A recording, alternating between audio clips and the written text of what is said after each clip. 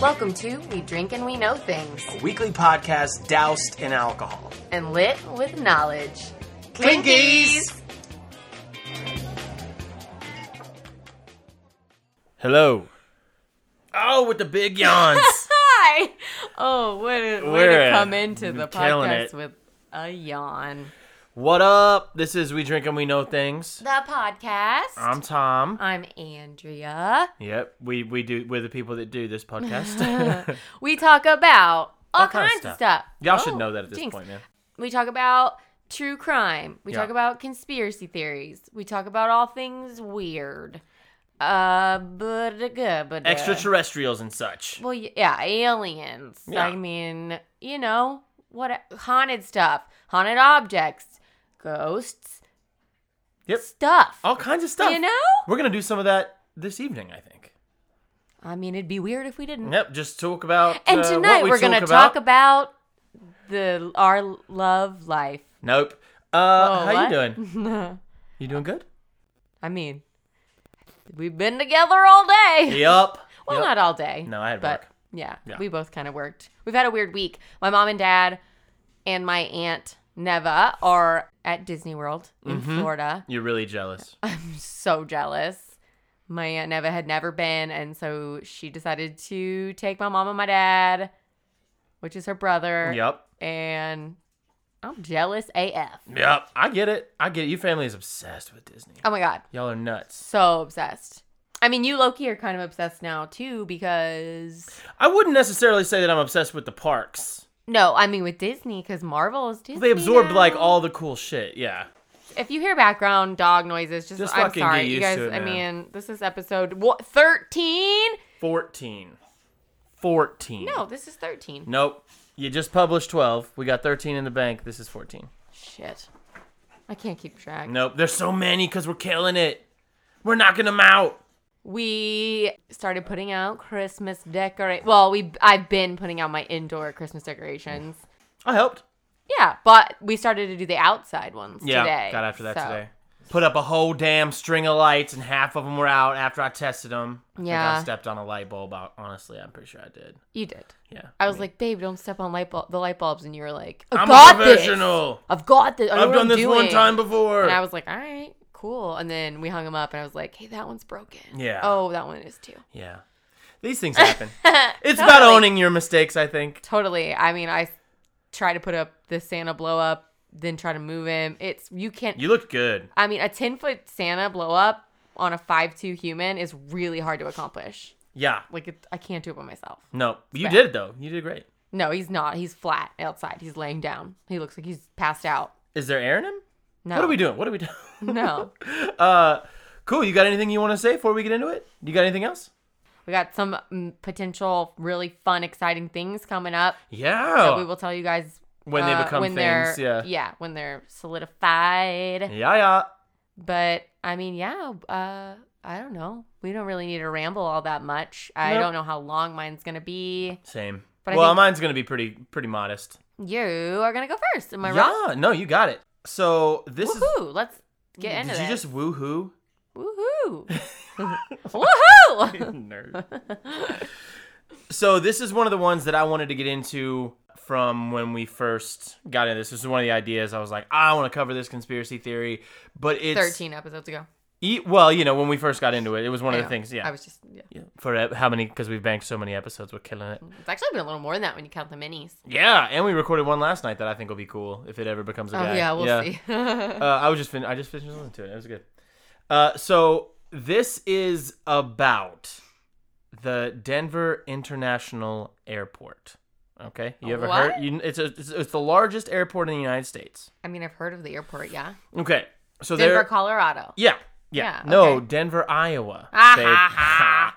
So it's the largest airport in the United States of America. Really? It's bigger than LAX? I It's thought the that one was biggest really big. one. It's like 53 square miles. It's huge. This Okay. place is huge. Okay. Didn't see this coming, but all right. Well, there are a number of kind of really weird things about this airport. Mm-hmm. So It opened in like 1995. Okay. And I'll get some exact I was dates 6. before we're done. Yeah, I was. You were 7. Would have been 7, yeah. So it opened at the beginning of 1995, and it cost like $4 billion to open this. In airport. 95? In 95. And it was $2 billion over its original budget, okay? Oh my god. So that, believe it or not, is one of the things that kind of sparks Lead the... Weagle already? No, I know. Was Lead Weagle? Did I say Lead Weagle? I swear to God. Oh no. Weed legal. Obviously it wasn't. It was 95. Saw it. But I was just like, where did they get the money? Colorado. I can't speak to that. There is something about that though. So yeah, it's the largest airport in the United States because 53 square miles. So coverage wise, it's the largest. So there's some weird things about it that sparked some conspiracy theories. Okay. So we'll start with the runway. Okay, and so right out of the gate, let me tell you, there's a lot of symbolism and weird, just kind of weird shit in the Denver airport, just visually. Before we get into it, but the most notable thing is that there was an airport in Denver at that time. I think it was Stanberry or something like this, Stapleton. And there some conspiracy theorists are like, it was fine. There was no need to put a new airport in because the Stapleton was running fine. Was that one big? It was large. Yeah, I mean it's an older airport, and they had a bunch of problems with the weather affecting their runways. They had like 6 runways. They get tons of snow. And it was killing their capacity to get planes in and out, not trains. That'd be a fucking disaster. Been weird. They were landing trains. The Denver airport runway system, from an aerial perspective, right? It looks like a swastika. What? A lot of people say that it looks like a swastika, right? From up in the air. Yeah, but it's essentially developed. It's like their way of getting a ton of traffic through the airport. It's a massive airport, so they want to get planes moving through it. So a lot of angles. A lot of angles. They say it looks like a pinwheel. Like a little. Those are very Well, so one of the other things about the Denver International Airport that I heard, and so there's no evidence of this, of course, right? There is rumor that one of the reasons that the budget was so high and over the mark... Because the KKK funded it? Nailed it. That's the end of the podcast, guys. Thanks so much.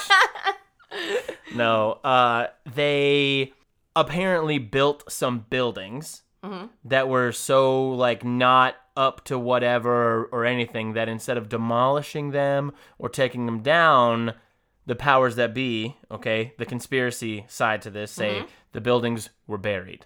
What? Yeah. They say the buildings were buried, and then taken down and buried, or literally buried over top of sky. Yeah, well, I don't know. Get it. That's demolished and then buried. No, definitely not demolished and then buried. Like intact, buried. A lot of dirt, bro. Like a lot of dirt. All right. A lot of dirt, man.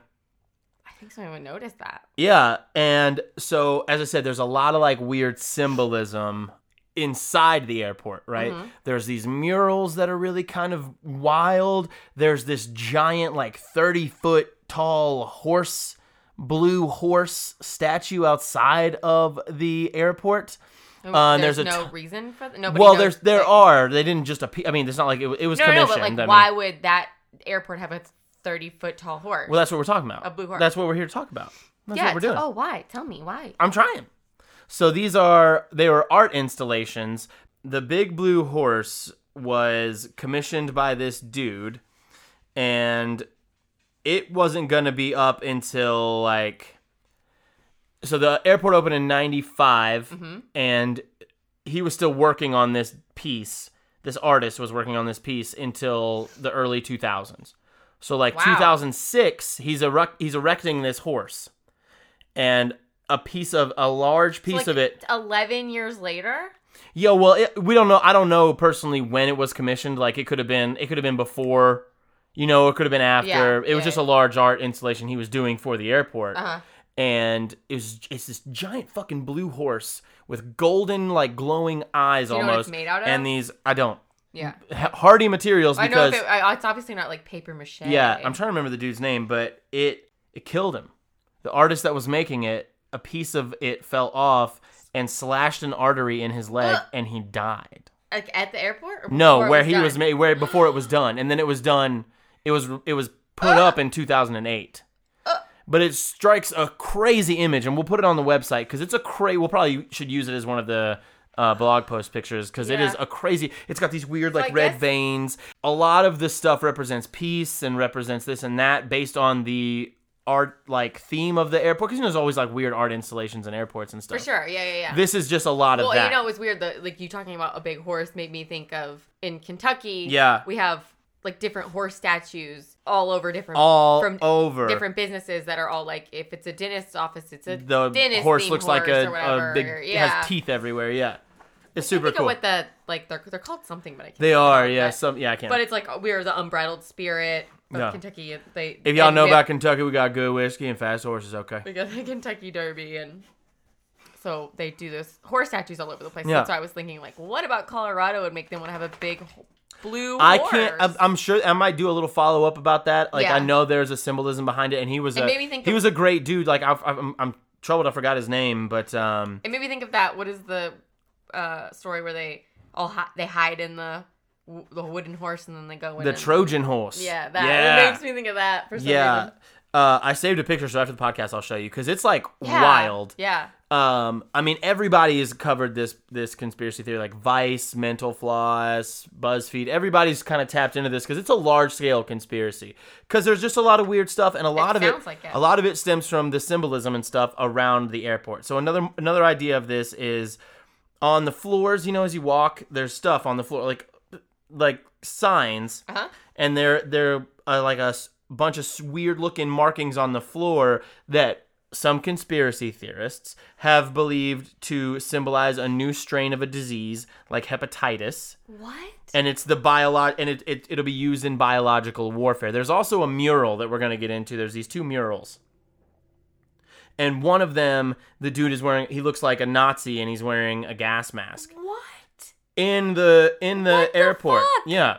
So all these, God, we have to post all these. I can't wait to see it's crazy. But really, what those symbols on the ground are symbols from the Navajo language. That's what they're supposed to be. That's what they are. Yeah. Per the airport, they're not a new strain of hepatitis. Well, no. We hope, right? Jesus. Because there's also a theory that those underground buildings, right? There's also this thing that there's all these tunnels, and that the the CDC, the Center for Disease Control, has a bunch of like caskets and all this shit stored there in preparation for a large scale cataclysm. Not something we're going to get into in this one, but I have heard that they have like the government and things. It's the reason it's such a large installation is because underground, you know, like you would think about it in a large fallout situation, where would you put people? And, you know, think about it like that. There's underground. It's the way to go. So, but yeah, they're from the Navajo language, and some are also pulled from the periodic table. These symbols. Yeah. Right. Okay. Right. Okay. So now we're going to talk about, it always comes down to this in conspiracy theories. Oh, God. Theories. Please don't tell me. Peores. Lizard people? Yeah. No. Oh, no? Okay, great. There is this thing called the dedication marker. And that's, you know, when they it's kind of like at the ribbon cutting ceremony type thing. Mm-hmm. They did, the Freemasons were involved, and the Freemasons have largely almost always been connected to the Illuminati. Mm-hmm. So there was a time capsule put in there in 94 that'll be opened in 2094. Put it where? In this dedication marker, this little thing they were doing when they were about to open the airport. Oh my God! They sealed it. Can I just tell you what this just made my brain think of? Tell me. The Indiana Jones movie, when he goes in the library and he takes the little thing to block people off, and he's like chunk, and like opens up the ground, and that's where they go. That's all I can think of when you say this that. This is exactly that. So it'll be open in 2094, but the symbols on the markers, it has the Mason symbol. 2094. I will be 100 and old. Yeah, we'll both be 100 and dead. Well, no, they'll just upload our brain into AI, and we'll just that's what it'll be. So there's the symbols on the marker, and it's essentially like a big plaque. I was looking at it earlier. Yeah. It talks about who was involved, what happened, and the Freemasons is always an off-putting mark for conspiracy theorists because it's a telltale sign of the Illuminati. Mm-hmm. The kind of thought is, and it was kind of elaborated in Dan Brown's Da Vinci Code, made really popular, that the Freemasons lead to the Illuminati. Yeah. So when you see that, conspiracy theorists are popping off. Right. It's the New World Order, right? This one's crazy, okay? Mm-hmm. This is maybe the most compelling piece to all of it, in my opinion. Okay. So the marker mentions the New World Airport Commission. Not New, World Airport Commission, but they're who's credited for building the airport. And where is this at? On the mark, on the thing, on the like capstone where the time capsule is with the Masonic symbol. Is this like right when you walk in the airport, or I can't speak to exactly where it is in the airport. Yeah. Still, it's there. I'm sure, yeah, but it's there, and it says New World Airport Commission, not New, World Airport. Yeah. New World Airport Commission. And that organization doesn't exist. What the technically, fuck? Yeah. Apparently it did, but it doesn't, and so there's that. What if this was actually all just an underground thing for them to grow marijuana before it was legal because they knew that? That's just what it is. So the airport, as I said earlier, it has a bunch of tunnels. There's a tram system that runs people from different concords because it's a huge fucking airport. Well, there's plenty of airports. Cincinnati has a tram. But there was this, they were trying to do an automated, like, baggage system, kind of like, you get your bags quicker thing.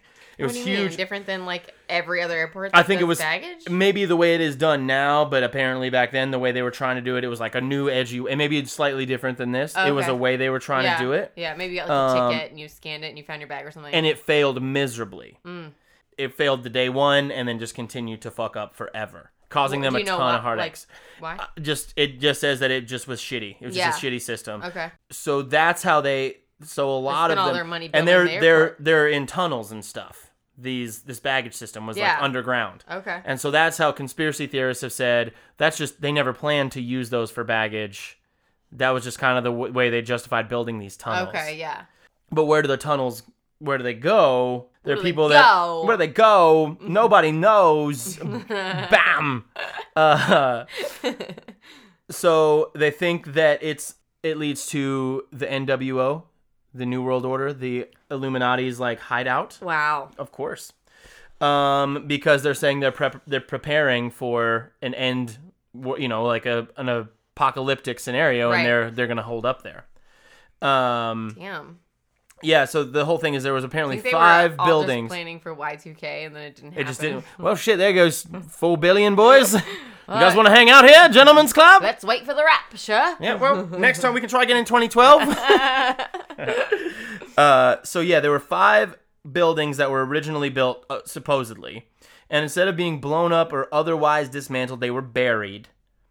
Although theorists say that a construction worker ultimately blew the whistle on this very weird practice, but finding his original testimony is impossible. So he's saying that this happened. This dude is why this conspiracy theory exists, but you can never find it. Right, because with a lot of things with conspiracies, it's like you can't find it because they were like murked or like shunned or whatever, or scared into hiding to not talk, or it didn't happen. That's the only thing that would make conspiracy theories like ironclad. It's always the thing that like, if this were there, this shit would be real. Yeah. It's always like he said, she said sort of deal. Yeah, so going back to that horse, the Blue Mustang is what it's called. It's 32 feet and weighs 9,000 pounds. Jesus Christ. It's made out of fiberglass. Oh. Sorry, I pulled up a little dude here because you were asking the questions. Well, I was questions. Wondering, because I'm like, what fell on him that killed him? It obviously wasn't like fucking paper mache. Yeah, oh my god. The piece of the horse's head fell and slashed like one of those real gnarly arteries in his leg, and he died.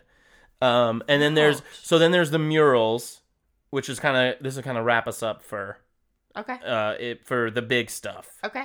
There is also, I did find a creepypasta about a worker in the Denver airport, but I figured since I did that last week, I'll maybe save it for another time. Yeah.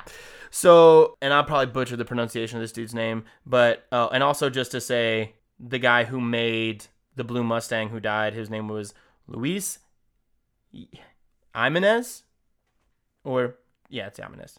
Sure. And then there's the murals, and the murals have sparked a shitload of debate. Okay, so this dude's name is Leo Tanguma, sorry, and they take up huge areas in the baggage claim. Right, they're like these two murals take up a lot of the baggage claim there. Yeah, and one of them's called "Children of the World Dream of Peace," and the other one is called "In Peace and Harmony with Nature." Okay. Do they actually have those titles on there? Those are just the official names of the. I don't know. I can't speak to that. Right. But the what's in them is fucking crazy. So this is where a lot of the like symbolism stuff comes in, because there's a dude looking like a Nazi, stalking kids with guns. What? There's animals dead underneath the and people are observing them in glass like it's a museum. Why the fuck would that be in an airport? Right. No. There's a bunch of it. There's a bunch of weird stuff. Not. Yeah. And as I said, there's like a dove, and there's these dudes killing. It's crazy. Ew. The images are crazy. Yeah. And so that's one of the compelling things, because they say that it's the New World Order's plot that we're either destroying the planet or or it's like a sequential thing. There's a lot of theories about these pictures. But I don't like it. They were all done from the artist's perspective, from his own mouth. He had been to war-torn areas. He had seen the kind of turmoil and said, like, so, yeah, kids do live in a world of war, but they have this dream of peace. And that's what he was trying to show in these. Yeah. No. They are gnarly. No, absolutely not. That is, you don't, no. Yeah. Not, A, if you want to do that, do that. B, don't put it in a fucking airport. Yeah.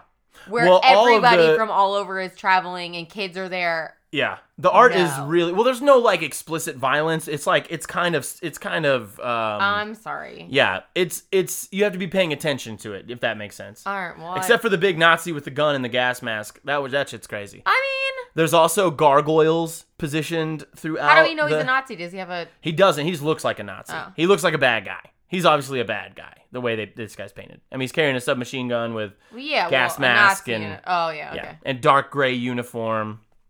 The fuck? Yeah, there's gargoyles positioned throughout.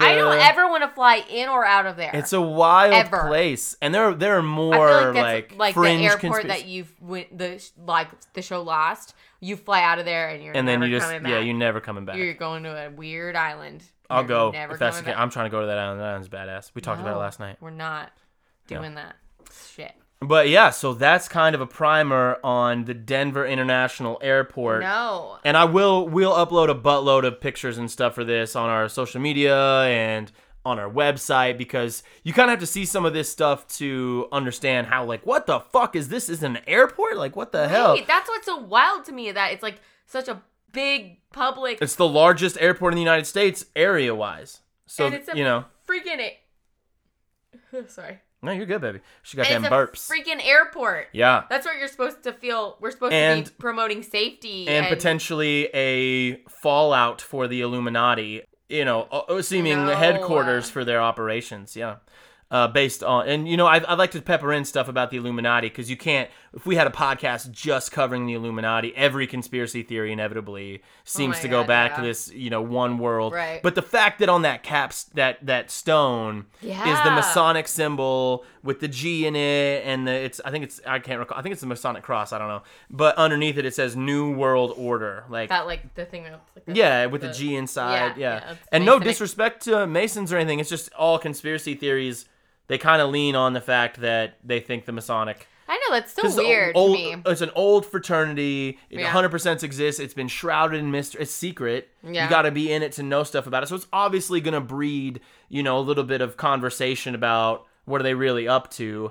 And, a lot of Washington, D.C. is laid out with Masonic symbolism and stuff. And so there's a lot of groundwork for conspiracies. There also are, raise a ton of funds for people that need it and do a lot of philanthropic stuff. So yeah, exactly. Essentially, yeah. So definitely no disrespect to the Freemasons. Oh, no, definitely not. I think y'all are the Illuminati, though. No, they're not. No.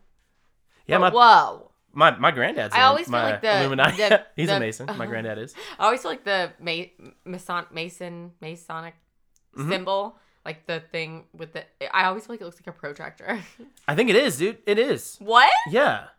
Why would it be a protractor? Because they're Masons. They're stone Masons. Oh my god! It actually. Yeah, Okay, they feel come from really being stupid stonemasons. That's where the whole thing comes from. So yeah, that's a little bit about the. That is wild. I think it's really cool. I never would have thought that there would be a conspiracy theory or even anything tied to. I want to go airport. just to take. I just want to go to see it. You know. I don't. Yeah. I don't want to. I don't. Yeah. I thought we might get stuck down in the. Well, seemingly basement. a shitload of people pass through it all the time. So. But we know. We've talked about it. And on then a podcast. they're gonna and know. Now they know. The man knows. They know. Yeah, behold a pale horse. So we can't go. We can You know what never I'm go. saying? Yeah. No, it's a blue horse. They also call it's that a blue horse. a pale horse. They Blue- also it was yeah a blue horse. yeah. Get but it? that do you get it? Blue horse. Oh, I think we were both like, eh. But they also call that horse Brucifer, like Lucifer. Lucifer. It might have been Blucifer. Yeah, it was Blucifer.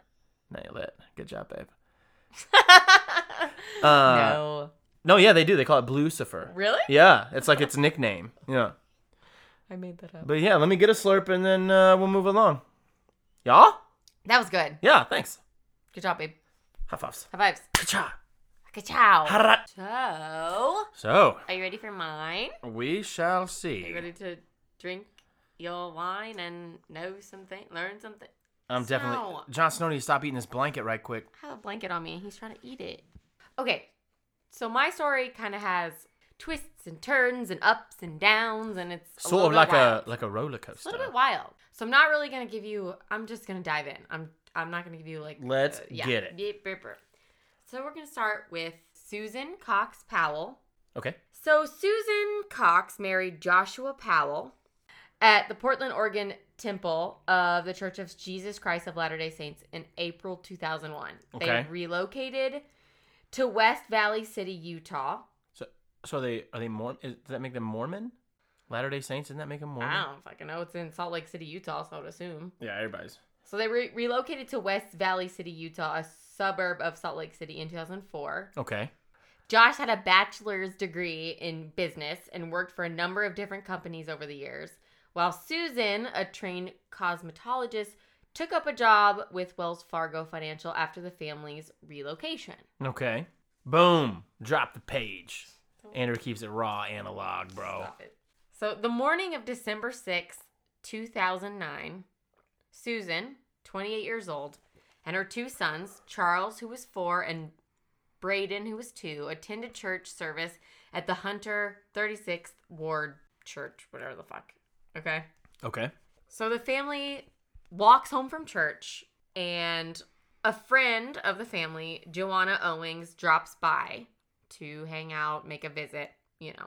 Susan's husband, Josh, makes a dinner of pancakes and eggs, and Susan had dinner with her neighbor. Okay. While Josh had dinner with the boys, you know, I guess in the kitchen or whatever, and he came in and out for small talk or whatever, but the two girls were in there eating. He made it for them. Great, whatever. At about 5 p.m., Susan said that she was tired and that she wanted to lay down. And so the neighbor, Joanna, leaves, and so does Josh, saying that he's going to take the boys sledding. Okay. This is winter. At about 8:30 p.m., Josh returns home. She's sleeping, and then he apparently decides that he's going to take the kids out camping. And from that moment on, all hell breaks loose. All hell braces itself. That's a new. From that moment on, we have missing people. And I'm just going to pick up from there. I know I'm not giving you any detail because I'm going to give you a lot more. Okay. I just have to pick up from there. Okay. Does that make, I know that doesn't. I'm with it. It doesn't make sense because it's not going to. And it may not even. He comes home, she's snoozing, and he's like, you know what, fuck it. Sledding was so great. We're going to go sleep out in the cold. We're going to go camping. I'm going to go take the kids camping. She needs some rest. And Mama needs some and rest. We'll get more into that. Okay? Okay. So, picking up from a normal family, everything seems great. We've got 2 kids. We've got a wife. We've got a husband. He's making her dinner. They're going to go out. They're going to go camping. Sure. Whatever. Next day. Everybody's fucking missing. Everybody's missing. Wife, too. So, the entire Powell family was reported missing on December 7th by relatives. Josh's mother, Terica, Terica, Terica, and sister Jennifer went looking for the family at their house shortly after being informed that the children had not been dropped off at daycare that morning. Okay. So the first red alert. Red alert. That's so Star Trek. Red alert. So the first, sign of trouble was like, well, why? The kid's not there, and then they can't get a hold of mom or dad. What's going on? Right. So they called the police, and when they failed to make contact with Josh and Susan, the police broke into the house, fearing that they might have been victims of carbon monoxide poisoning. Sure. Because they're, just like a normal family. Yeah, Maybe, no problem. Yeah. It's this weird... There's a leak and somebody's dead. They found no one inside, but noticed 2 fans blowing on a wet spot on a carpet in the house. 2, like, fans on the floor? Mm-hmm, like those industrial ones? Or I don't know. Just a fucking... just fans. Just your a fucking fan. common house fan, I'm Right, assuming. okay. Blowing on 2 wet spots on the carpet. Okay. Susan did not show up at her job on December 7th. Her purse, cell phone, and car were all found at the house. So she didn't have shit with her. But as far as we know, at this point, everybody's gone. We don't know where the kids are. We don't know where the husband is, and we don't know where she is. At this point. Mm-hmm. So Josh's sister is, calling him and calling and calling him, and she finally gets a hold of him. And he's like, "What? What are you talking about? I don't know why you would think we were missing. We went camping. We got stuck in a crazy storm, in a crazy snowstorm. Why do you think we're missing? What are you talking about?" And she's just like, "We haven't been able to get a hold of any of you guys. You didn't take the kids to daycare. You didn't show up for work. Your wife didn't show up to work. Where are you guys?" And he's like, "Susan's not with me. Also, why would you think we were missing?" And he says, quote, to his sister, "What else do you know?" What else do you know? What else do you know? Well, he's guilty of some shit. He at least put those fans on the floor, man. So later that day, after we're talking, the kids didn't show up for daycare. Everybody's looking for them. His sister finally gets a hold of him. We're at 5:00. Sure. Okay, the next day. Josh returns home with both of the boys and was taken into the police station for questioning, obviously. Obviously. He claimed that he left Susan sleeping at home shortly after midnight on December 7th and had taken the boys out on a camping trip to Simpson Springs in western Utah. At midnight, he trying to take his little babies camping. How old are these kids again? They're babies. They're young. 5 and 2. And you taking them at midnight on a camping trip? They're babies though. They're little babies. Oh, 4 and 2. They're 4 and 2. And he took them on a fucking camping trip at midnight in the winter? He's saying that he's taking them out on a camping trip at midnight. In the winter. And there was a blizzard that night. Oh, okay? Yeah, because they got stuck in a storm. So... That's kind of a weird alibi, bro. He's telling the police, "I don't know. I have no idea where she could have gone. I don't know. I took the boys out for this camping trip at midnight on a Sunday." Red flags all over. And he had to be at work the next day. He had to be at work the next day. The kids had to, I'm sure they had to be at school the next day. Is it something that he did? Has he done this before? They would regularly go, well, I don't want to say regularly. There were a lot of times when they went out looking for rocks and things of the sort. At midnight? Which I will get more into. Okay. But no. I'm just saying, bro. No. You're taking a couple of toddlers to the fucking wilderness at midnight in the winter? When they're predicting a blizzard. Oh, so he knew the weather was coming. I mean, who doesn't know that there's... Shit. I would say that I'd check the weather only when I'm like... everything's already kind of weird, right? Right, yeah, that's fucking curious. So, Susan is missing. Right? Okay. The boys and Josh are safe. Whatever. Where's Susan? Where the fuck is and Susan? He just says, he wouldn't think she would ever leave on her own. And he doesn't know what would happen. He doesn't know why she would ever leave. Like, this doesn't make sense. I don't know.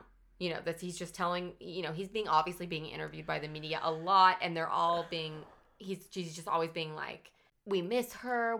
I just keep telling the boys that we don't know where she is. We don't know. So at one point in the police interrogation, they kind of allude to the fact that maybe like, yo, Josh, you do not understand that maybe you might be a suspect.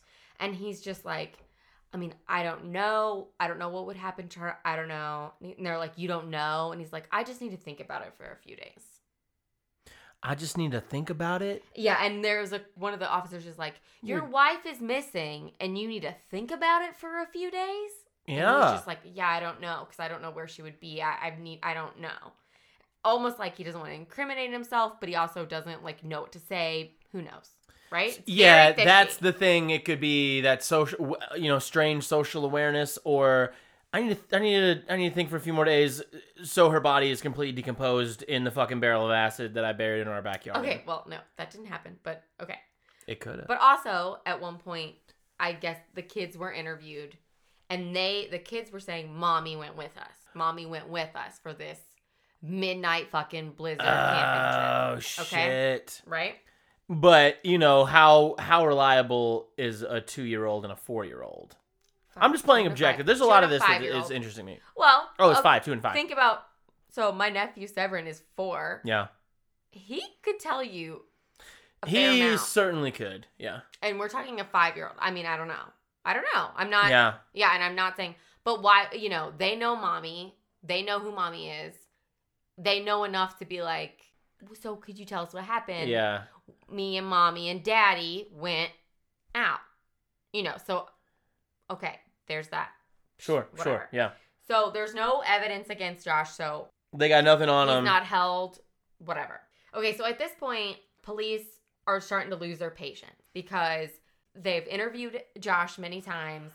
They don't have any, solid evidence against him, but it obviously seems super fishy. What the fuck's going on? Why are you taking your kids out at midnight on a Sunday to go camping in a blizzard?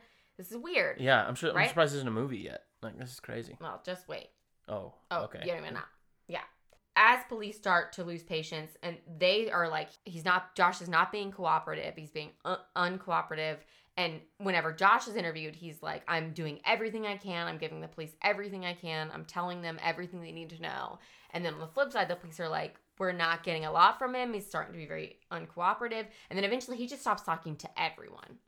And he just kind of ghosts, right? He's like, doesn't... I feel like it rarely works out in your favor if you ghost on the police. Well, he just feels like he doesn't want the police to start to talk to his kids anymore because he thinks that the police are trying to make his son say things. They're trying to make the kids say, Mommy came. And he's like, no, they're little. These are my kids. I'm going to keep caring for them. No, And so he just starts to just not talk to anybody. And then he eventually just doesn't not only does he cut off the police, he cuts off Susan's family. Oh, so good then he's move, not bro. even talking to his in-laws. That's anymore, not going to stir any suspicion. So 2 weeks after she was missing, Susan was missing. There was a candlelight vigil that was held by her family. That sounds just like Gone Girl. Oh, yeah, it's not though. So they had this candlelight vigil, and they didn't even know if he was going to show up because he's cut off, communication with them. He's cut off communication with the police.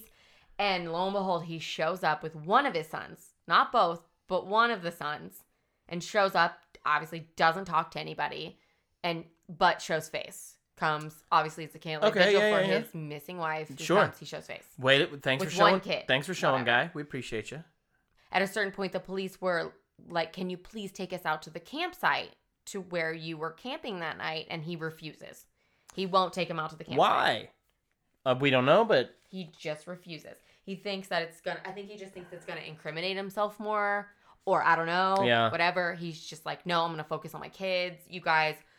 in his defense, which I'm not on his side at all, but I just think he's like, you guys are just trying to make me look like the bad guy. You're trying to make my kids say stuff. I'm not going to talk to you guys anymore. I'm not going to take you out there. No, Right.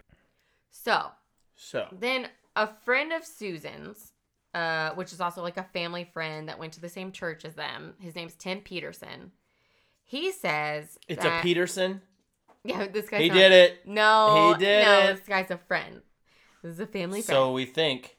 He said that Susan told him of their turbulent marriage and that if things hadn't changed come springtime, that she was going to ask for a divorce. Oh. So we're starting to get a little bit of other people telling us some stuff, Susan also had emails to her friends indicating the presence of marital discord. Friends attributed these problems both to financial stress. Sometimes I get real stressed out. friends attributed these problems both to financial stress brought upon by Josh's extravagant spending habits and to his very, very controlling behaviors towards Susan. Oh, great. Josh filed bankruptcy in 2007, declaring over $200,000 in debts. Ooh. And by 2008, Susan was obviously she was expressing her fears and her issues with her marriage that on the surface, didn't really seem to be there, but she was talking to friends and family. Yeah. And it went way deeper than that, actually. Oh, how deep? How deep did it go? So the evening of Friday, June 27th, 2008, Susan and her husband had gone through the worst argument of their marriage. So she documented her fears and this argument and had been doing so for a while. She said the fight had rocked her so deeply she felt it important to record it play by play as evidence. Damn. She recounted a shouting match over the two primary sources of friction in her marriage being faith and finances. She said Josh wants her to buy food at prices that don't exist anymore, and she said that their marriage would be fixed if Susan fixed food for him and he had good food in his stomach. Wait, you said he was saying that they could fix their marriage if he was full and she cooked food? Right. That was one of the things, right? So she had reached out to her friend. It gets a little weird because she reached out to her friend, Kiersey Hellwell, and asked her to document an argument that she had with her husband. So what I'm reading is her friend's documentation of it, because she was just scared, right? So that's when I said Josh wants her to buy food at prices that don't exist anymore, and said that her marriage would be fixed if Susan fixed food for him and he had good food in his stomach. He had reportedly told his wife that the economy was so bad they'd probably have to leave the country. And Josh said that the reason he is so mean to Susan and hurtful, and the reason the marriage is broken, is because of the Republicans and the economy and environment. Man, I mean, I'm pissed off about the climate too, but I'm not over here telling you to cook me meals. And we're also talking, how many years ago? This is 2008. 10 years. Susan had told her husband that she wanted control of her own income, in large part so that she could pay money to the Church of Jesus Christ of Latter-day Saints, and he responded by calling his wife a religious fanatic. He said, if you pay the church when you're not supposed to, you're going to hell. Sure, yeah. That makes sense, right? Don't give us your money. You got to go to heaven. So Shannon had asked her friend to type up all these notes that she was telling her about all these things that were, making her frightened, and print a copy so that she could take the document to work. She intended to keep the deposition where her husband wouldn't be able to access it. So she wanted to have it at work because she knew her husband wouldn't be able to find it. Okay. But she was obviously starting to document these scary situations or things that made her uncomfortable, right? Right. So she also says, I bike to work daily and I've been having extreme marital stress for about 3 or 4 years now. Damn. She said, for mine and my children's safety, I feel the need to have a paper trail at work which would not be accessible to my husband. I mean... So she's very stressed out. Yeah. Very stressed out. This dude doesn't have a lot going for him on his side right now. You know what I'm saying? She also wrote about the $1 million life insurance policy in her name. And about threatening comments her husband had made when discussing a possible divorce. She says, quote, if I die, it may not be an accident, even if it looks like one. Take care of my boys. She had this literally written down. By a third party. Wow. She also had, I don't know, so that's a mix because she also had her own personal journals. And she also, there's video of her walking around the house being like, in case we're ever robbed, we have this big screen TV, we have this and that, and blah, blah, blah. But also her... Because she knew he was plotting something. I don't know, but not even that. Maybe to show... oh, I'm not doing this because I'm scared of you. I'm showing it in case there was a fire or something. Maybe she was documenting, recording what was in the house, but then also had all these documents that she put away at work and stuff, Yeah. So June 28th, 2008, roughly a year and a half prior to her disappearance, she placed these documents in a safe deposit box to which she alone controlled access, and it was not recovered until there was a subpoena December 15th, 2009. So it sat there for a little while. She signed the document and wrote the words, quote, "Last will and testament for Susan." In the top margin, she folded the paper, wrapped in a second sheet, and closed it with staples. And on the outer face of the sheet, she added, quote, "For family friends of Susan, all except for Josh Powell, husband. I don't trust him." Well, if that doesn't paint a sort of incriminating Hello. picture. Hello. She obtained a safe deposit We should just box. call this episode just like just glaring red flags. Yeah. Like, oh my god. Will you just turn around there and give me just a little... I can even hold it if you just twist the spigot. Look at this. I'm getting to it. I'm trying to really... This is podcast evidence that Andrea and I have a great relationship. She is pouring my wine as I hold the mug. So I'm holding it too. I'm holding it. Oh, nice. Okay. Let it out. Ooh, Sorry. keep that in, actually. On second thought there. So, I'm so burpy. You're very burpy. So Susan obtained a safe deposit box at Wells Fargo Bank branch near her work on August 7th, 2008. She moved the last will and testament there along with the U.S. savings bonds and various legal documents that might prove useful if she were ever to flee her home with her sons. She also told co-workers. Co-workers. She also told... Show them co-workers. She also told co-workers she kept a personal journal at work where her husband couldn't access it. She said, "If something ever happens to me, make sure they look at Josh." Co-worker Linda Bagley said. She had some severe fears then. I said, "What do you mean? What do you mean? Has he threatened you?" And she said, "No, it's just the way he talked." The fuck? I mean, she believed it so adamantly, though. I mean, she was keeping journals, private safety deposit boxes. Right. So within I always wanted one of those because I thought it would make me feel like a secret agent. Honest to God, I would. We'll hopefully we'll get enough followers. We'll have a PO box. Guys, don't send it to our house, you creepies. We never get our no. Ooh, a little throat gurgle there. So amongst all of this, I know I'm giving you a lot because this is just a very intense, all over the place. I know it is, and it's just. I feel like it's him, clearly. We don't know. We don't know yet. Right. So there was also a story that started to surface amongst all of this that the kids were saying, that mommy came with us. I know I mentioned that before. That I guess when the kids were being interviewed, that mommy came with us. And that she was in the trunk of the van. Oh! And Daddy took Mommy out to look for crystals. And Daddy came back, but Mommy did not. So that was something that I guess one of the littlest, maybe the 5-year-old said. Poor baby. Right? Yeah. But there's still no proof. We have no evidence. Mom and Daddy went to look for crystals, and Mommy didn't come back. I mean, the fuck. Oh my God, so sad. Poor little babies. So as I said earlier, Josh cut himself off from talking to police, her family, Sure. everybody. Yeah. He decided to go to Washington, I guess a couple months after her death, to spend the holidays with his dad. And he took his fucking kids, right? Mm-hmm. Okay. Yeah, he still at this point has custody of the kids. He went to Washington to spend time with his dad. Okay. And spend the holidays, whatever. He's not actively searching for her. There's so many people in the community out searching for her. He's not a part of it. He's not out looking for her. He's not talking to anybody now, and he's cut himself off from her family. Great. Yeah. Great stuff. And now he's taking his kids and going to a different state for the holidays. Then he ends up, missing work for weeks. Josh has missed work for weeks and ends up just moving in.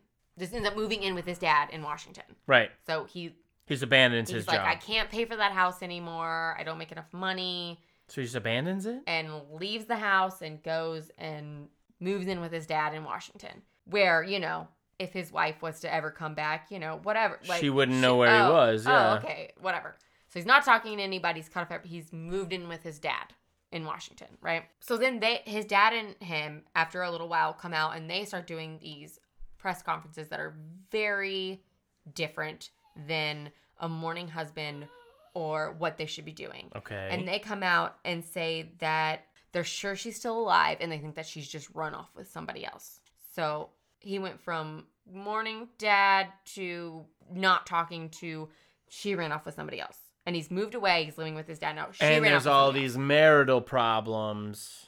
On her side. Yeah, that he's not necessarily aware of. Oh, well, he's sure aware of the problems, yeah. but he's not aware of her evidence, right?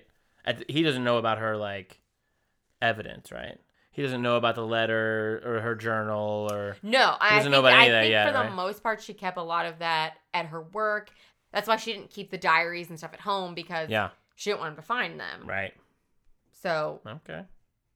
But I just mean on the surface, he went from loving husband who doesn't know where his wife is to not helping them search for her to not talking to the police anymore, not talking to her family anymore, which would be your in-laws, you know. Yeah. Somebody that you would very much want to mourn with, that's their child, to I'm moving away and leaving the house behind.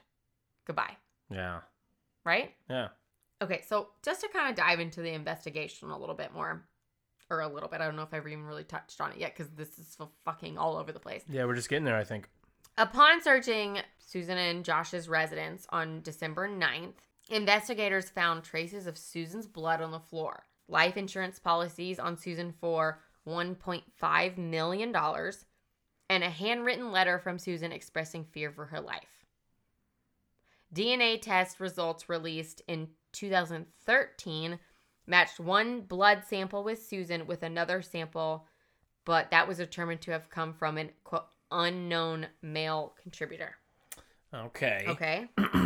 Okay. In August 2012, West Valley City Police released documents showing that Josh took actions that were regarded as highly suspicious following her disappearance. He, quote, did not appear to be concerned about Susan's welfare. And when first questioned by police, he liquidated her retirement accounts, canceled her regularly scheduled chiropractic sessions, withdrew his children from daycare, and spoke to coworkers about how to hide a body in an abandoned mine shaft in the western Utah desert. Stop it. So there's that. There's all that. That's all fun. That's all so great.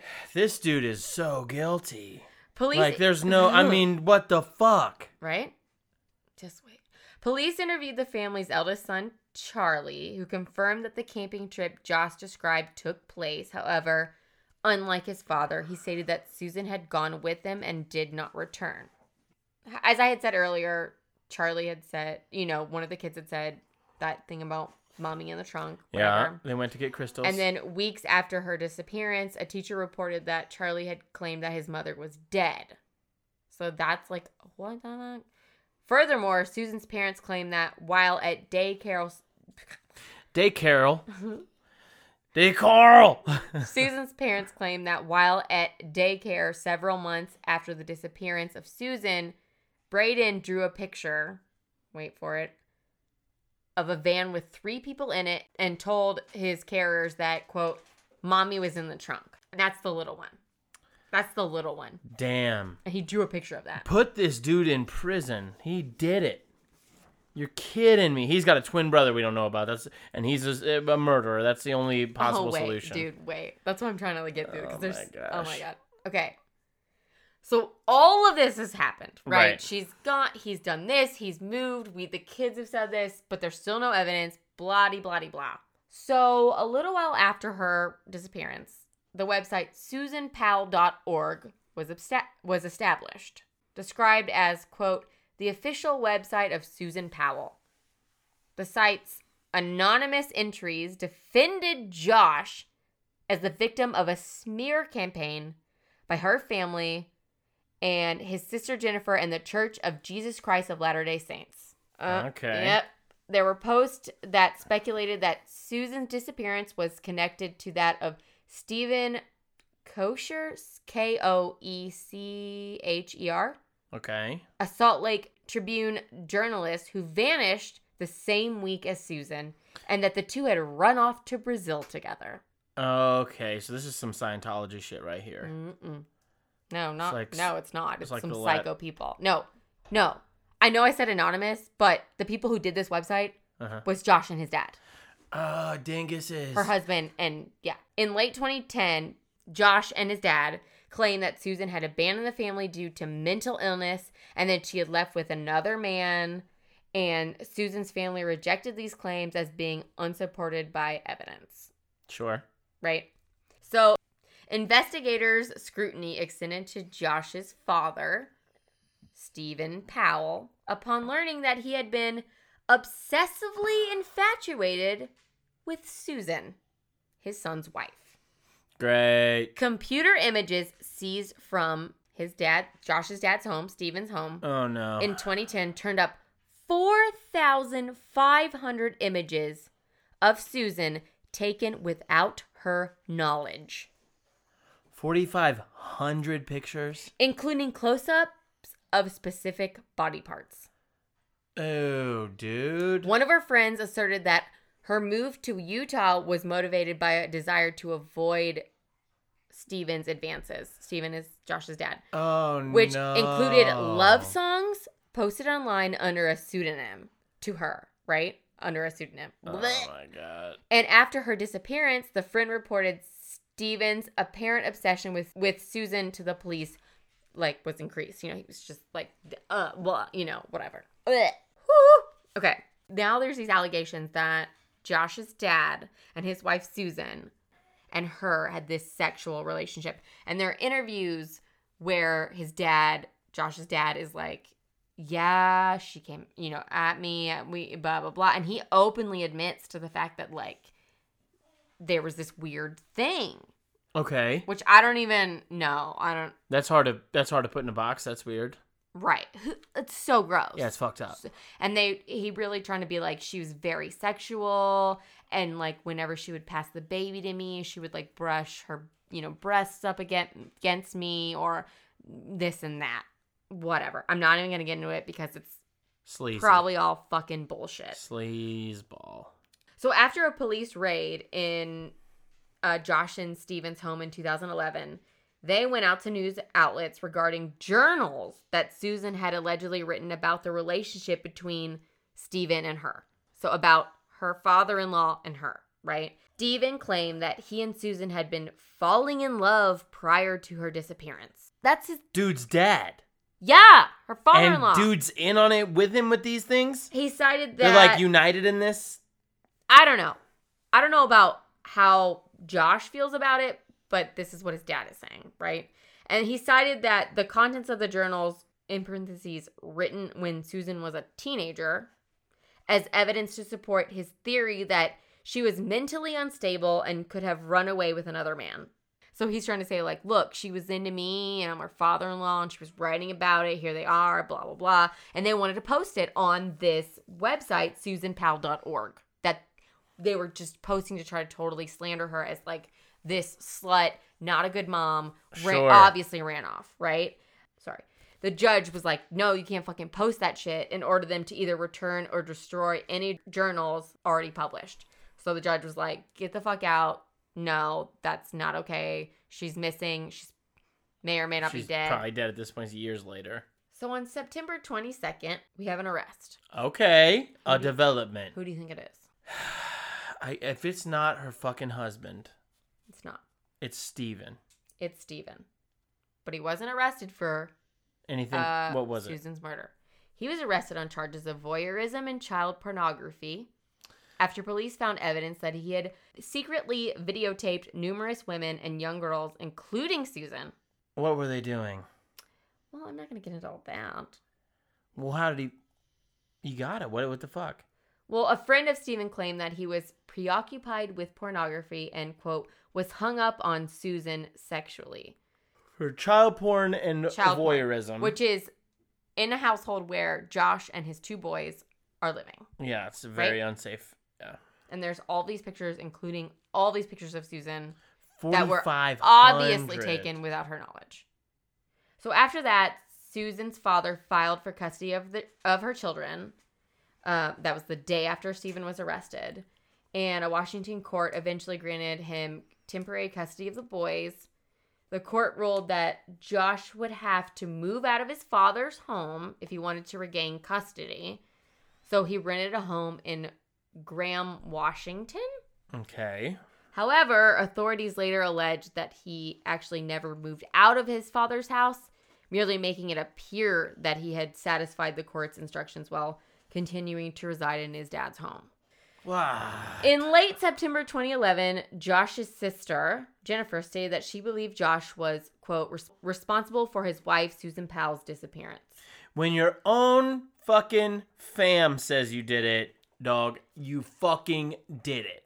Yeah. At this point, West Valley City had spent more than $500,000 on this case. And so, to our knowledge, is his dad in prison at this point? So that poor sister, her dad is fucking maniac. She believes her brother to be a fucking maniac. He probably is a fucking maniac. Based on all this stuff, just on the evidence, just on the circumstantial stuff, is just crazy. It just totally doesn't get any better, though. I'm just preparing you. I'm sorry. I'm trying to get through it. No, let's get to I knew it. this was going to be like a long one, but I don't know. I had listened to a couple other podcasts about it and did so much research about it, and it just was like, what the fucking fuck? Yeah. And all of the lack of... no, I can't even say anything. We'll get to it. In late 2011, Josh underwent a series of court-ordered evaluations in Washington. While the evaluations by James Manley determined that Josh had adequate... Manley? His name is James Manley. My bad. It's the guy who was evaluating him. Sure. That he had adequate parenting skills, a steady employment history, and no criminal record or history of domestic violence. They also raised issues concerning the ongoing criminal investigations. Josh's failure to admit normal personal shortcomings, his overbearing behavior with his sons, and his persistent defensiveness and paranoia attributed to the police and media attention in conjunction with underlying narcissistic traits. The initial recommendation was that Josh have visitation with his sons several times a week, supervised by a social worker. So basically they were like, yeah, he's okay, but he's also fucking not. But yeah, let him have visitation with his kids. Cool. In the last week of January 2012, Utah police discovered about 400 images of simulated child pornography, bestiality, and incest on Josh's computer. Okay? The fuck? But get this. The images were not illegal due to their being in a hand-drawn or cartoonish 3D format. That's fucked. Uh-huh. And so they were a cause for, quote, unquote, great concern by Manley, the guy who was, looking at his mental health. Particularly given Josh's earlier denial of possessing any such material, Josh was recommended to receive a more thorough psychosexual evaluation and polygraph test, but Manley suggested no change in visitation schedule with his boys. What the fuck? Okay, so... child porn, bestiality, incest. And they were already living in a house with his their grandfather who had child porn, and then their father who has simulated child porn, which is simulated, which is apparently it's just fucking fine. Cartoons. Fuck. No. That's dirty as fuck. All the while, their fucking mother is still missing for years. And we don't have any closure there. We don't know what the fuck's going on there yet. And he's uprooted them and moved them to a different state. Yeah. Right? Yeah. Okay. You ready for this? I don't know. So on February 5th, 2012, a social worker called 911 after bringing Charlie and Braden to their supervised visit at Josh's house in South Hill, Washington. Okay. The woman who was supposed to monitor the visit between Josh and the boys said he grabbed them and wouldn't let her in the door. He snatched the kids up. So I have the 911 call because it's detailing as much as it is infuriating, because this fucking 911 caller who she called into is I want to fucking reach through the phone and fucking murder him. So this is between the dispatcher and the social worker. This 911 call. Because this shit is still crazy. Oh, yeah. Just wait. Is it all going to come? Am I going to get a full circle story here? Yeah. Okay. Well, no, but yeah. So the dispatcher says, good morning. And the social worker says, hey, I'm on a supervised visitation for a court-ordered visit, and something really weird has happened. The kids went into the house, and the parent, the biological parent, his name is Josh Powell, will not let me in the door. What should I do? 911. What's the address? She says, it's 8119, and I think it's 89th. I don't know what the address is. 911. Okay, that's pretty important for me to know. And when I'm saying it in that tone, that I've listened to it. It's a pretty similar energy. Yeah, I'm not making up his tone. She says, I'm sorry, just a minute. Let me get in my car and see if I can find it. Nothing like this has ever happened before in these visitations, so I'm really shocked, and I can hear one of the kids crying, but he still wouldn't let me in. Okay, it is 1-0. Just a minute, I have it here. You can't find me by GPS? Operator, no. She says, okay, it is, I still can't find it, but I think I need help right away. He's on a very short lease with DSHS, which is Department of Social and Health Services, and CPS, Child Protective Services, has been involved. And this is the craziest thing. He looked me right in the eye and just closed the door. And then she said, are you there? To the, 911. He says, yes, ma'am. I'm just waiting to know where you are. Damn. And she says, okay, it's blah, blah, blah, blah, blah. I'm not going to read the address. And I'd like to pull out of the driveway because I smell gasoline and he won't let me in. 911. You want to pull out of the driveway because you smell gasoline, but he won't let you. She said, he won't let me in. He says, he won't let you out of the driveway? No, he won't let me in the house. Who's in the house? She says, he's got the kids in the house and he won't let me in. It's a supervised visit. And she's very distraught.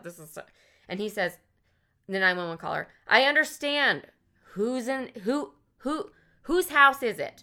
She says, Josh Powell. Okay, you don't live there, right? She says, no, I'm contracted to the state to provide supervised visitation. He says, I see, okay. And who is there to exercise the visitation? And she literally just said that she was there to exercise the visitation. She says, I am. And the visit is with Josh Powell, and he's the husband of. And she gets cut off, and he says, and who's supervising? She says, I supervise. 911 caller. So you supervise, and you're doing the visit? You supervise yourself? So this guy's under the impression that she's one of the. He just is not listening. That she's one of the guardians, I guess. And she says, I supervise myself. I'm the supervisor here. He says, wait a minute. And he's got such a tone, because I told you I listened. He says, wait a minute. If it's a supervised visit, you can't supervise yourself if you're there, the visitor. If you're the visitor. She says, I supervise myself. I'm the supervisor for the supervised visit. And he said, okay, but aren't you the one making the visit? Or is there another parent there that you're supervising? She says, I'm the one that supervises. I pick up the kids at their grandparents. He said, yes, and then who visits the children? She says, Josh Powell. He says, okay, so you're supposed to be there to supervise Josh Powell's visit with the children. She says, yes, that's correct. And he's the husband of missing Susan Powell. This is a high-profile case. That's what she says. This is a 911. No, this dude sounds like a jackass. The 911 caller, yeah. So 911, he says, how did he gain access to the children before you got there? She said, I was one step in back of them. He says, so they went into the house and he locked you out? Yeah, he shut the door right in my face. And he says, all right, now it's clear. Your last name? Blah, blah, blah. That happens, And he says, and what agency are you with? She said, Foster Care Resource Network. And the kids have been in there by now approximately 10 minutes. And he knows this is supposed to be a supervised visit. She's very distraught when she's saying all this. He says, how many children? She says, 2, Braden is 5 and Charlie is 7. 911 operator. And the dad's last name? She's Powell. Powell. And he says, 2 L's? 2 L's at the end of Powell? He just can't fucking listen to her. She says, yes. His first name is Josh. And it's like, how many times has she said this by now? Well, he's just plugging it all fucking in. No, but he's not really, he's not, you know. He's not taking it seriously, He says, black, white, Asian, Hispanic, Native. He's white. Date of birth, I don't know. He's about 39. He says, how tall? She's 5'10", 150 pounds. And they say, the 911 caller says, hair color, brown. And he says, did you notice what he was wearing? And I'll tell you, this 911 caller is like, did you notice what he's wearing? And she's like, I don't, she's very distraught. And he's like, did you notice what he's wearing? No, I didn't notice what he was wearing. So, is he alone? The 911 caller asks. What the fuck, bro? Send the fucking help, man. How many times has she already said what's going on, though? Yeah. I don't know. I couldn't get into the house. A 911 operator says, are you in a vehicle now or are you on foot?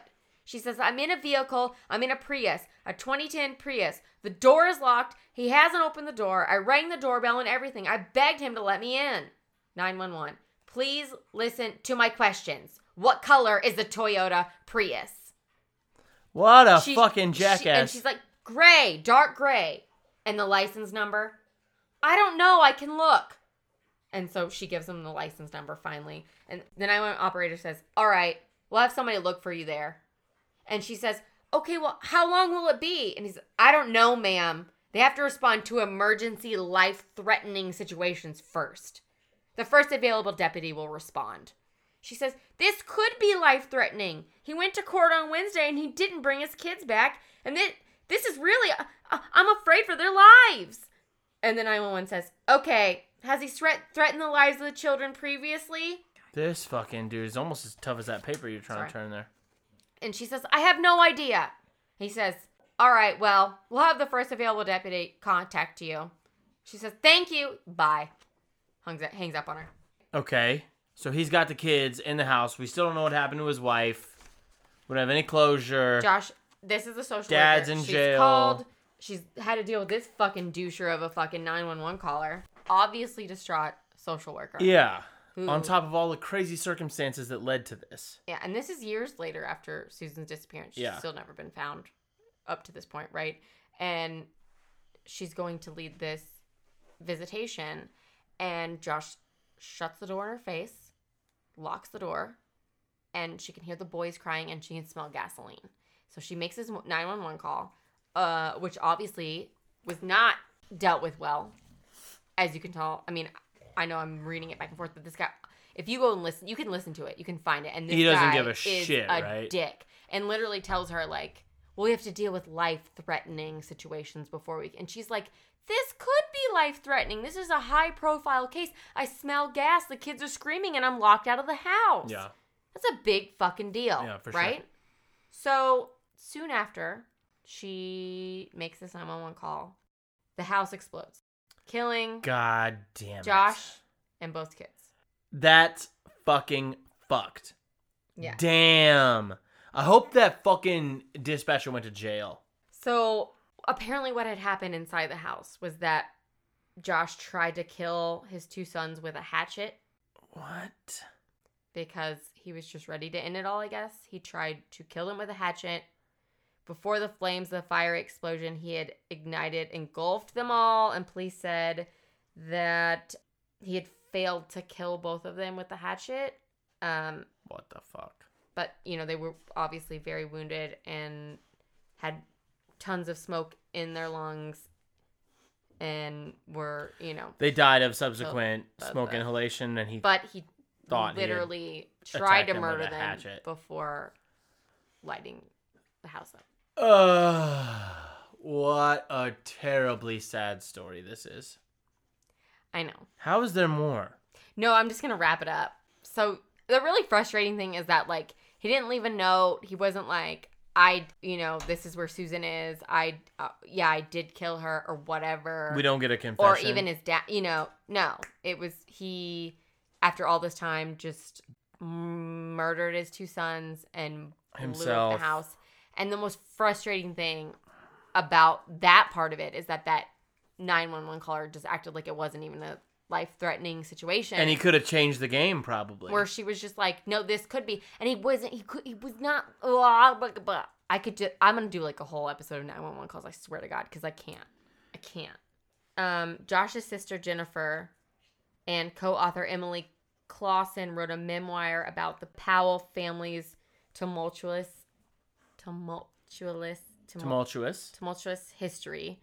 And the memoir was published in June 2013 as A Light in Dark Places. Jennifer was inspired to write the book, she says, quote, to help other people to recognize abuse in either their own relationship or relationships around them because it's not always completely apparent. In March 2015, Cox won a protracted court battle over the control of Susan's estate.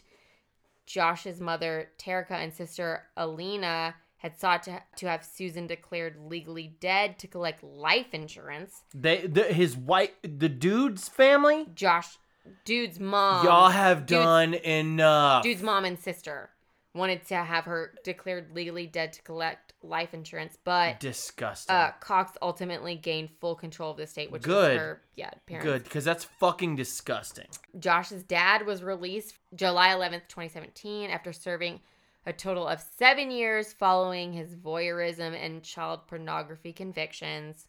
And then he subsequently died immediately thereafter by being hit by a bus. He passed away. Yeah, he did. Piece of shit. Naturally. Lucky bastard. On Monday, July 23rd, 2018. You fucking son of a bitch. You should have... Because he could have fucking been involved. You know, because we'll never know. Absolutely. The deranged shit going on between that father and... Oh, my God. Lastly, man. Susan remains a missing person, but given the fates of her son, it is widely believed that she was murdered by her husband. There are calls as of March 2018 to have her declared dead, with the cause being homicide. That is fucked. Isn't that crazy? But yeah, I don't know. I had just heard about that story. I'd read about it. I heard multiple podcasts about it, and I just fucking heavy. You just think that he's gonna get caught for it, and that's gonna be the end of it.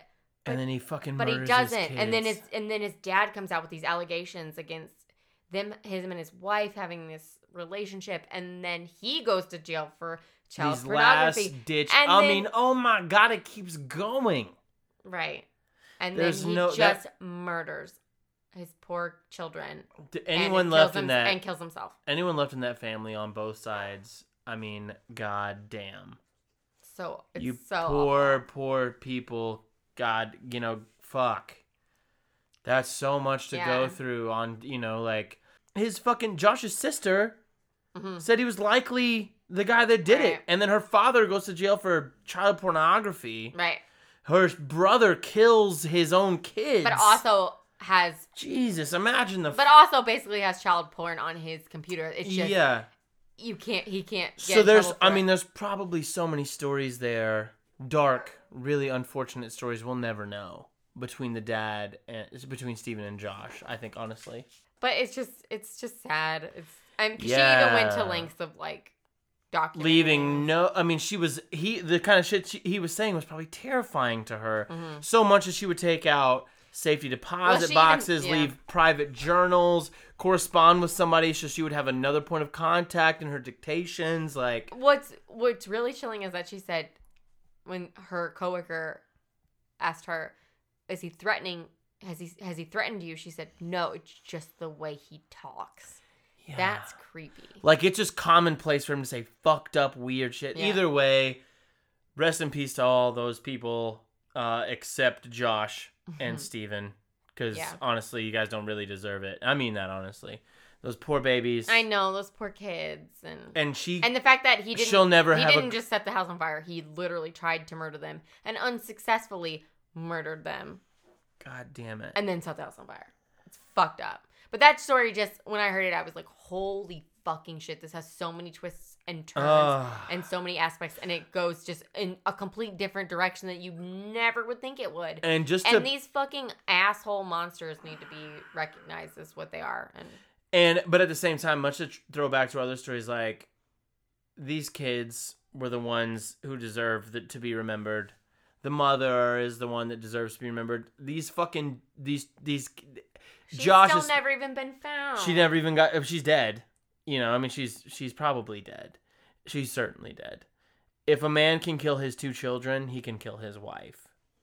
And it's sad she'll never have a grave or children to mourn her. Well, I'm sure she has I'm sure Yeah, but at the same time, there's a certain comfort I think that comes with that. And man, that was heavy. I'm sorry. I don't mean to keep doing heavy stuff. That story was just crazy. You did that on purpose. Yeah, it was. It was okay, crazy. no, I did Black Eyed Kids last week, so. True, we did. Yeah, we lightened the mood a little bit, and then we just dove right back into it. You know, sorry, but that's gonna be the bulk of what I do. Sure, yeah, because sure. True crime, yeah, is what I will be honest, I'm gonna really try to stray away from children deaths because that's not easy. Those poor babies. Nobody really wants to hear that. Those poor little babies, man. They never even fucking knew what was happening. Yeah, this story was just, it wasn't just a murder of kids. It was like so much more than that. Infinitely more than that, and I think that the system let so many people down to the extent that, and that's why I wanted to read that 911 conversation. Yeah. We should try to find the youth. We should try to find it and put it on the website. Oh, I will. Yeah. I'll post it. I actually kind of wanted to just do it, like play it, but we haven't really gotten to that point where we do a lot of audio clips. But I would, oh my god, the 911 call is infuriating. Well, before we just ramble on, we got 2 dogs over here. One's slobbering, one's barking. Let's go ahead and tie this bad boy up. Thank y'all so much for listening to We Drink and We Know Things. This has been episode 14. Yeah. Sorry if we depressed you. We still didn't do a cocktail next week. Well, we never even talked about what we were drinking this time. We could have done a cocktail. We will do a cocktail next week. Follow us on social media. Email us at wedrinkandweknowthingspodcast@gmail.com. Yeah. Give us suggestions or feedback or corrections. We'll throw links to our social media accounts in the show notes, and be sure to check out our website because I'm going to be throwing a bunch of pictures of the Denver International Airport up on the website as well as on our social media. Yeah. And thank you guys so much for listening, man. And thank you guys. We'll see you next week. Probably. Bye. Bye. Bye. Bye. Bye. Bye. Bye.